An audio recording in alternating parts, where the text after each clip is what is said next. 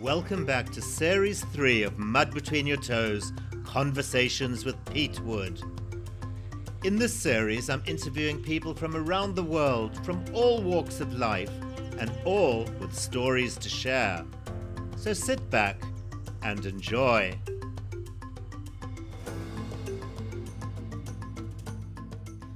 Hello. Cecil Rhodes is never far from the news these days, for all the wrong reasons it seems. His Oxford Scholarship legacy, which has been enjoyed by thousands of students globally, is now controversial, and the Rhodes Must Fall campaign want his statue torn down at Oriel College, Oxford. A commission set up to examine the figure's future said the majority of its members supported its removal, but Oriel College said it would not seek to move the statue due to costs and complex planning processes. Now, I'm a great-grandson of one of Rhodes's pioneers. I grew up in Rhodesia and saw Cecil Rhodes as a man to admire. Indeed, my great-granddad was a pallbearer at Rhodes's funeral. So where does that leave me? It seems appropriate to dig deeper and invite Duncan Clark, author of Rhodes Ghost, to talk to me about the man, the myth, the legend, and to try and disseminate the truth from the fiction. Duncan Clark has authored several books on Africa and worldwide issues, including Rhodes Ghost, with a long track record of writing and publication on the economics of Rhodesia, Southern Africa, Africa, and the global oil game. So Duncan Clark, welcome to Conversations with Peter Wood. Thanks, Peter. It's a great pleasure to speak with you. Now, your book tries to lay bare the fact from the fiction. Indeed, at nearly 800 pages, it's quite a tome, which must have required a ton of research. Undoubtedly, you're well qualified to speak about the man at any length. But before we go into Cecil Rhodes, the man, can you please tell us what inspired you to produce such an epic work? Well, it was 4 years in the writing and many more of research. And for decades prior, I'd had a lot of interest in the country, its historiography, of course, Rhodes, knowledge about it. I grew up there. I have been to pretty well all the places where Rhodes went around the country and on the borders and inside. And we have a long family history with Cecil Rhodes and the pioneers. My grandfather was at Rhodes's funeral, where your grandfather was the pallbearer. He had arrived in 1896. He had met Colonel Frank Rhodes, and he had participated in the Jameson raid. My father had a long-lasting friend known as Miss Rhodes, Georgia Rhodes, the niece of Cecil Rhodes, one of two. And I met her 3 times, once in Salisbury, and again in London, where she invited me to stay with her in Sloane Avenue, and then at her country estate at Hildisham Hall, where I went. So the historical interest in the foundations of the country and Rhodes goes back a long way. But amongst the inspiration to put this together was, of course, a feeling that there needed to be a corrective to many of the, what I thought to be false narratives about Rhodes, about Rhodesia, and really an unhappiness to do with, too, the modern revisionism that you see around and about and pretty much everywhere these days. By all accounts, Rhodes was a fairly unostentatious man, despite being the archetypal imperialist, indeed the poster boy of Victorian imperialists. So how does he become this man who quite literally was compared by Punch magazine to the Colossus of Rhodes? Well, Punch actually took the moment in time when it published that image to cast him as the Colossus with his feet astride Africa from Cairo to Cape Town. And it was done in satire. It was a form of denigration, a way to bring him down a bit. But Rhodes himself never thought that way, that he was a Colossus at all. His Colossus, and basically the legacy he left, was the state of Rhodesia and the modernity he brought through that to make the fundamental, if effect, seismic break with the feudal world that had been there before. Another, of course, was in the many legacies, the establishment of the state in a Westphalian sense, the boundaries established, which continue today, and its basis in Roman Dutch law, allied with traditional African legal customary law. Also, there were, of course, many bequests. He had wealth, and it was not mainly for him, but for others, and a good sum of that was spent in the foundation of Rhodesia. Obviously, the most famous of these to the world at large is the Rhodes Scholars. There have been well over 8,000 of them now, plus more in the form of grants he made at charities, to missions, and in various kinds of aid to the Ndebele and others, and of course in the establishment of education. Now, he was controversial, but this image of him as a colossus is false. He was rather a humble man. He took many treks in ox wagons, by horse, by foot, around the country into Rhodesia through the Pungwe Flats, which was no easy place at the time, bearing tsetse flies and animals, and he knew the bush rather well. So he doesn't fit the stereotype of the colossus in the way in which Punch and others have portrayed him. But Duncan, why has he become such a figure of hate? I mean, does he deserve the praise or indeed the vitriol? Clearly, even when alive, he was both loathed and loved in both the UK and Southern Africa. Well, you're right. There was criticism of him during his day. There was criticism of him at his in obituaries, for instance, from the Manchester Guardian at the time. But the hate truly is really, I think, more of a modern manifestation, a malaise, if you like. And a large part of it is based on, I think, distorted history, in effect, a cult of anti-history and anti-Western capitalism in the form of various revisionist identities and ways of looking at Africa and the world by really, in effect, what are minorities in large measure, and built on a sort of a culture of wokeism. There was also much praise for Rhodes, and to some extent, in large extent, this has been neglected. You have to remember he stopped the Ndebele raiding, predation, slaughter, slavery of the Shona and around the plateau, even into other parts of Zambezia, into Bechuanaland, and into Lewanika's country. He stopped the Prazos intrusions into Manicaland from the slaving of the Portuguese in that side, and also funded the stopping of the slavery on the Nyasa plateau.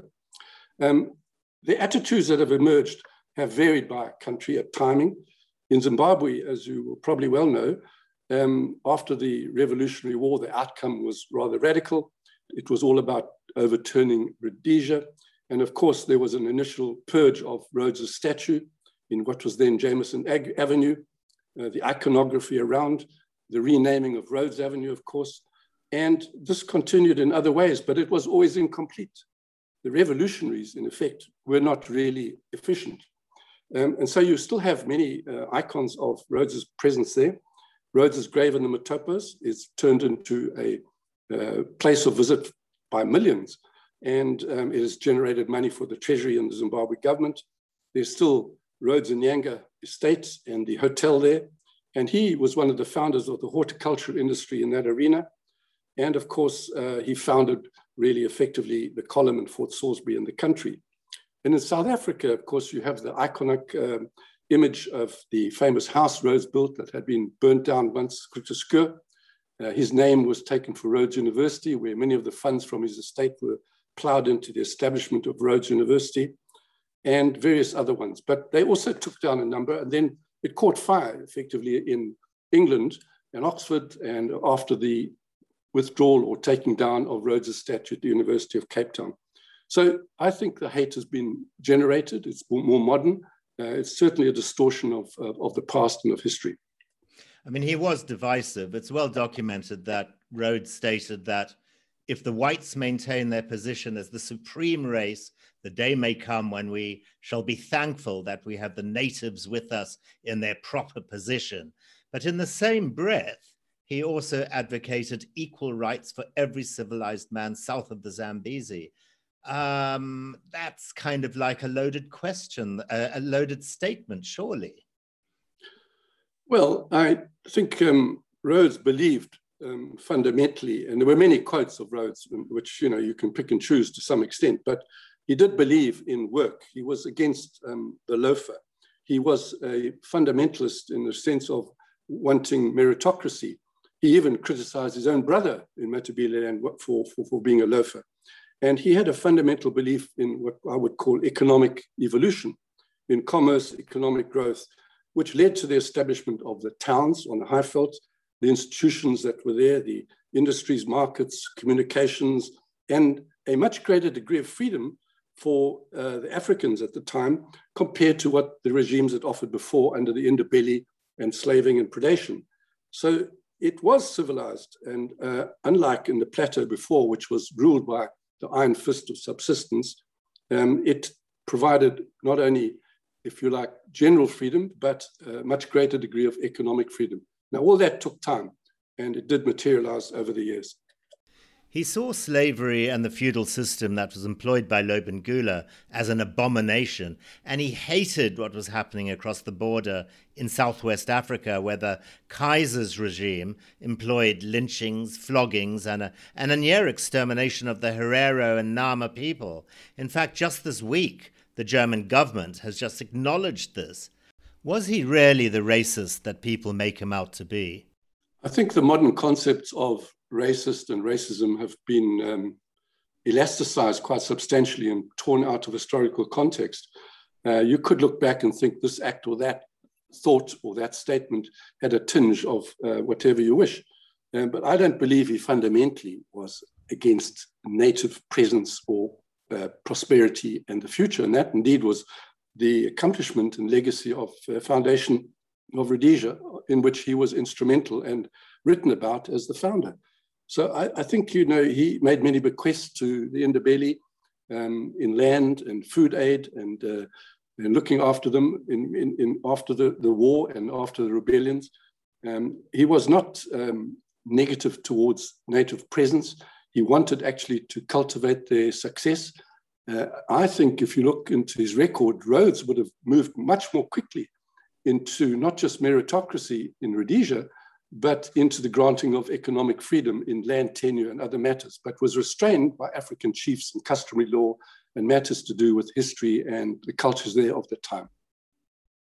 Duncan, let's talk specifically about the book, Rhodes Ghost. It's a huge tome, well-researched, but unusually written in the first person, through the eyes of Rhodes. Why did you do this? Surely that fictionalizes the book somewhat. It also gives Rhodes the excuse to always speak in favor of himself rather than allowing for, proper debate. I think if you look at debate about Rhodes, there's been a great deal already. In fact, it's enormous. And I went through the 50 plus biographies of Rhodes. A couple of them are 800-900 pages. Robert Rotberg took 18 years to write his, for example. They've turned over every document and text. And there's much more written in documentary form, in text and online and other commentary about Rhodes. So I don't believe that, Rhodes, in speaking through his voice, is somehow, overwhelming all that. Not at all. The book is really an historical autobiography, if I could call it that, where Rhodes is able to defend the claims against him, the sins that are put on his shoulders, sometimes without evidence, sometimes plucked out of thin air, and to take on the arguments about him and the faults he had, which he identified himself, many of them, and tried to therefore explain it to others. The size of the book is, as you said, rather large. It makes a great doorstop if the wind is blowing, by the way. And the size and scale of it come because of the necessity to match the scale and significance of the literature about him. It's extensive too. It's got a very detailed bibliography and historiography. It was built on history. It's not a pure fiction. The fiction in it is quite minimal. It's more about getting inside his mind to see what he thought about the geopolitics, the personalities, and the conditions at the time when he took actions. So the model is different. It's innovative, yes, it's unknown, but it's, I think, also a work of self-criticism. And there's plenty of that included in Rhodes's Ghost. People speak of the Rhodesian pioneers as mercenaries and land grabbers, when in fact, as you point out in your book, everything was above board and agreements were made between Lobengula and the Mashona chiefs and Queen Victoria. I'm well aware of the negative impact of colonialism and the East India Company in South Asia and the Americas, but no one simply marched into what was then known as Zambezia and took over the land, as is often described in the scramble for Africa. Rhodes never had any interest in occupying Matabeleland. So what happened? How did Matabeleland become part of Rhodesia? Good point. And I think here we have to think of the facts. The pioneers were selected carefully. They were and formed part of what became called, as I've described, the Great Rhodesian Trek. It was very different to the Boer Trek from 1836 up through the Orange and over the Vaal River. They brought skills and assets. They brought the first electricity, if you like, first lighting, and they brought literature. The land issue is complicated.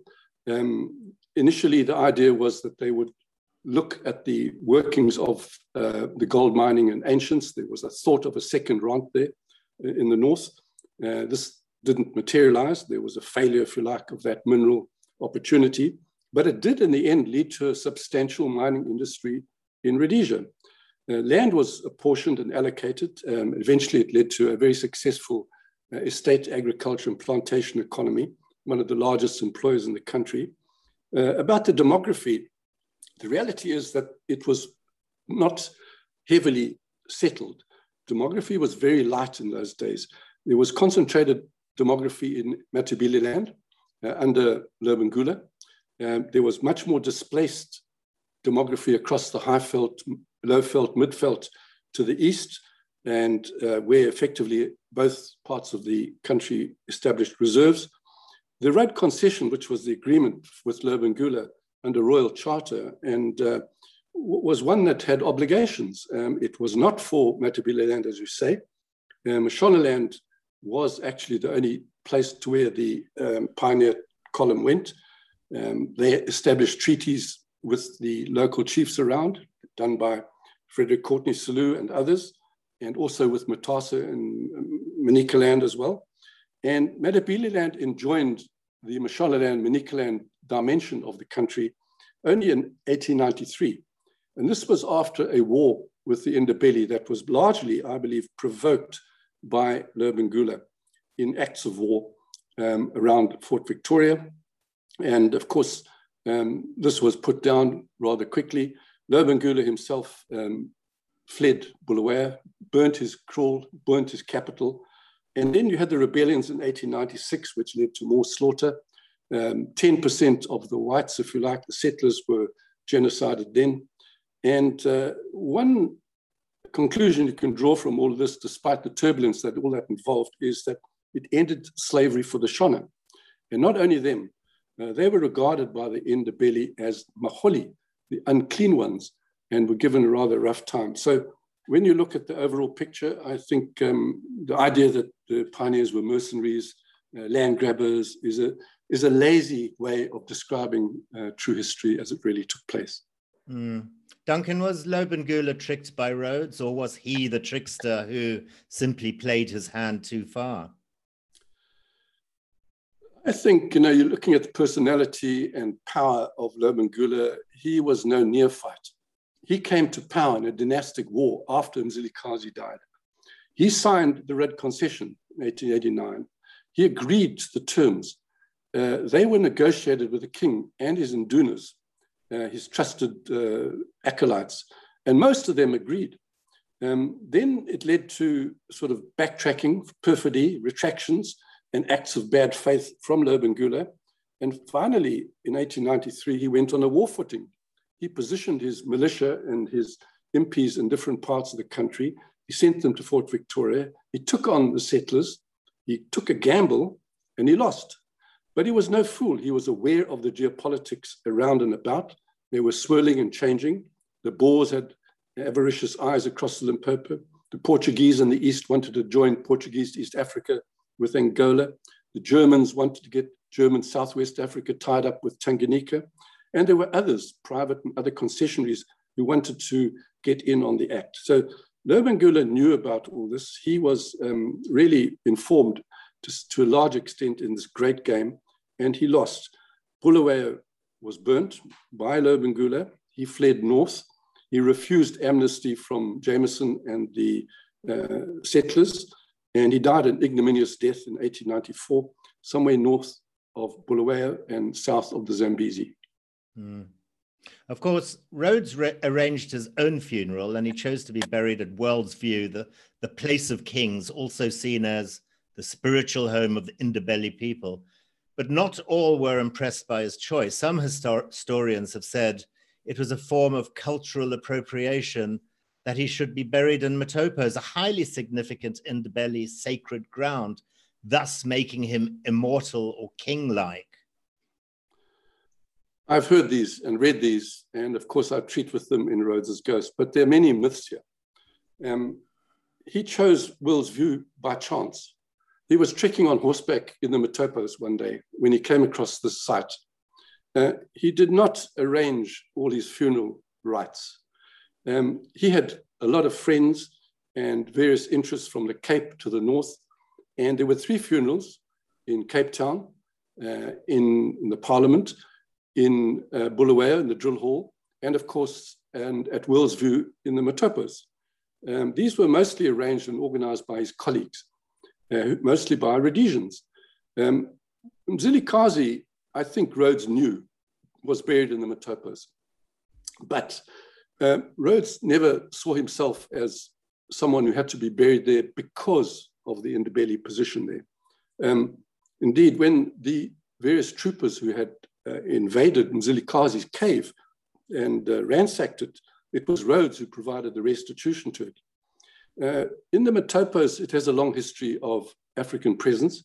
It was never Ndebele only, and only Ndebele from 1840, when the Ndebele arrived on the Great Plateau.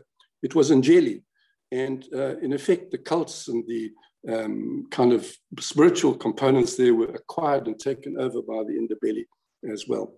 The Ndebele also, subsequent to the rebellions and Rhodes's presence in the country, the time of his burial, have acted to protect his grave. They were there at his funeral rites. They camped there. They brought thousands there. They 3 times gave him the royal salute by Yeti, and this has never been accorded to any other white man in Africa, not in that part of the world, in Zambezi at least.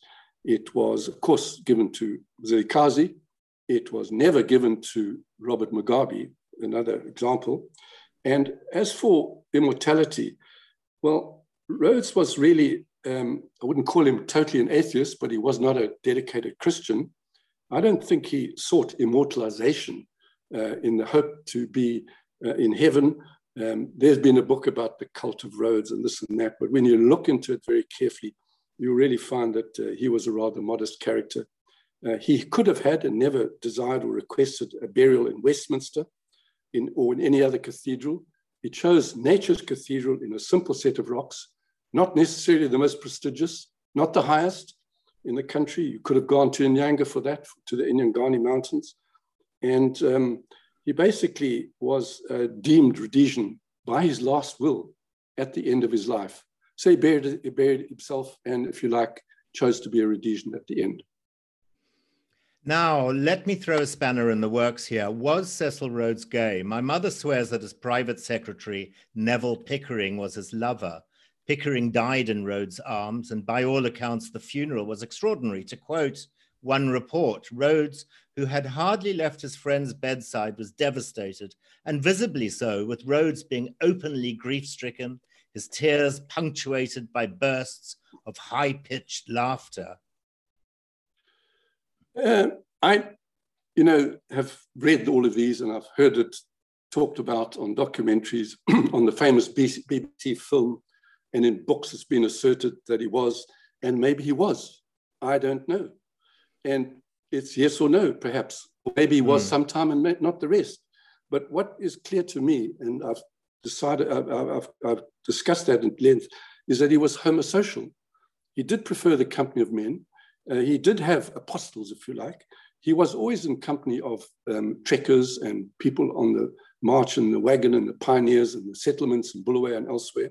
But he also had relationships of equality and significance with women. One was with Olive Schreiner. I don't mean sexual relationships, but one of an admiration, until she penned Trooper Peter Halkett in Mashonaland. That was a derogatory tract about him and the pioneers. And also, for example, the Times correspondent in London, Flora Shaw. But, you know, when you look at this claim about whether he's gay or not, to me, it's largely irrelevant. I think that in 2021, and if you said this about somebody of that stature now, it would be inconsequential and even be regarded as a slur.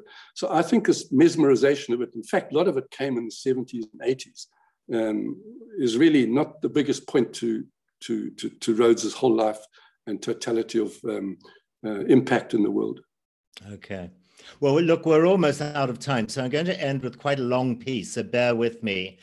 I mean, there have been plenty of biographies written about Rhodes. Rhodes' ghost is one of the few to try and address the misinformation out there. Most contemporary biographies show him in an inverse light. I'll read a passage from your book, which describes just what many people home and abroad felt about the man. He's been made out to be falsely heroic, illiberal, lacking in vision, a flawed visionary, cynical, a man with few original ideas, an arrogant chauvinist, driven by desire to make money, perpetually indebted and paradoxically wealthy by accident, one who almost ruined Africa, mediocre intellect, strangely ignorant, a poor thinker, lacking any strategy, an opportunist, arrogant, temperamental, dishonest, deceitful, often involved in trickery, grandiose, secretive, defensively aggressive, a classic narcissist, prone to rough manners, overcoarse language, a drunkard, impulsive, moody, depressed, irascible, deluded, vain, obsessed with immortality, beset with an Oedipus complex, childlike, a misogynist, a repressed homosexual, surrounded by sycophants, prematurely aged, congenitally disloyal, anti-Afrikaner, pro-Afrikaner, a calculating autocrat, and a self-serving philanthropist. I mean, it goes on and on, actually. I'll let you answer that.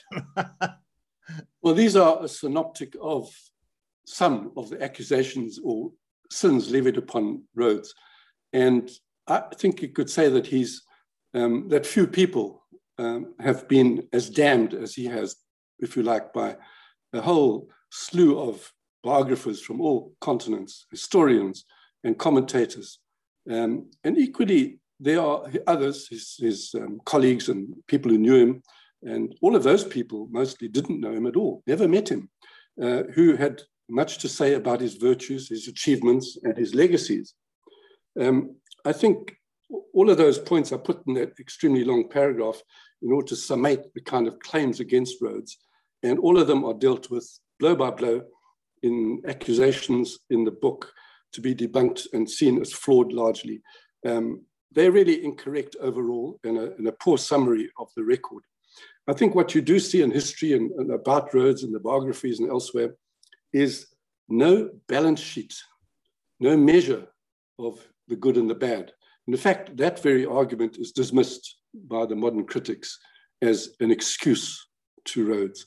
So I think you've got to look at all of his achievements and take account of some of these and look at them in the light of the history. And you'll find that there's really a net positive to his life and story. Well, if anyone wants to find out more about the history of Rhodesia and Rhodes, it's worth buying Rhodes' Ghost, which is available on Amazon. Clearly, everyone has differing and, in many cases, incorrect ideas about this extraordinary and complex man. Duncan, I'll end with a quote from your book, as seen through the eyes of Cecil Rhodes. My memory has been reduced to the minimal. Students rarely study the full facts and context of my life and times. I am, for many, a persona non grata, off limits. Much of my past has been washed away, cleansed. I suppose in modern parlance, he has been cancelled. Well, I've wrote the book really as a foundation to the origins of our country, our history, our life, if you like, yours and mine, to Rhodesia.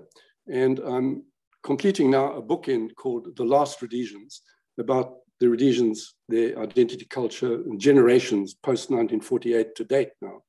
And this is a literature that will look at the Rhodies, Zimbos, Zims, and hybrids thereof, as seen in history and literature and thought. And it should come out towards the end of this year or early next year. But I think when you look at Rhodes's memory, it has been distorted. It has not been the same at all stages of time and history. And in the modern parlance, it's been degraded quite considerably. And on that note, Duncan Clark, it's been an absolute pleasure speaking to you and learning more about the history of Rhodesia. Thank you for joining me on Conversations with Peter Wood. Thank you, Peter. Much appreciated. Well, that's all for now. But if you enjoyed listening to that podcast, you might also find my book, Mud Between Your Toes, faintly amusing. You can buy the book on Amazon. You can find both series 1 and 2 of my podcasts on a plethora of platforms, from direct links on my Mud Between Your Toes Facebook page to apps such as Podbean, Apple Music, iTunes Store, Spotify Podcasts, Pocket Casts, Stitcher, Castbox, TuneIn Radio, and Google Podcasts. So don't miss out on my next episode. Goodbye.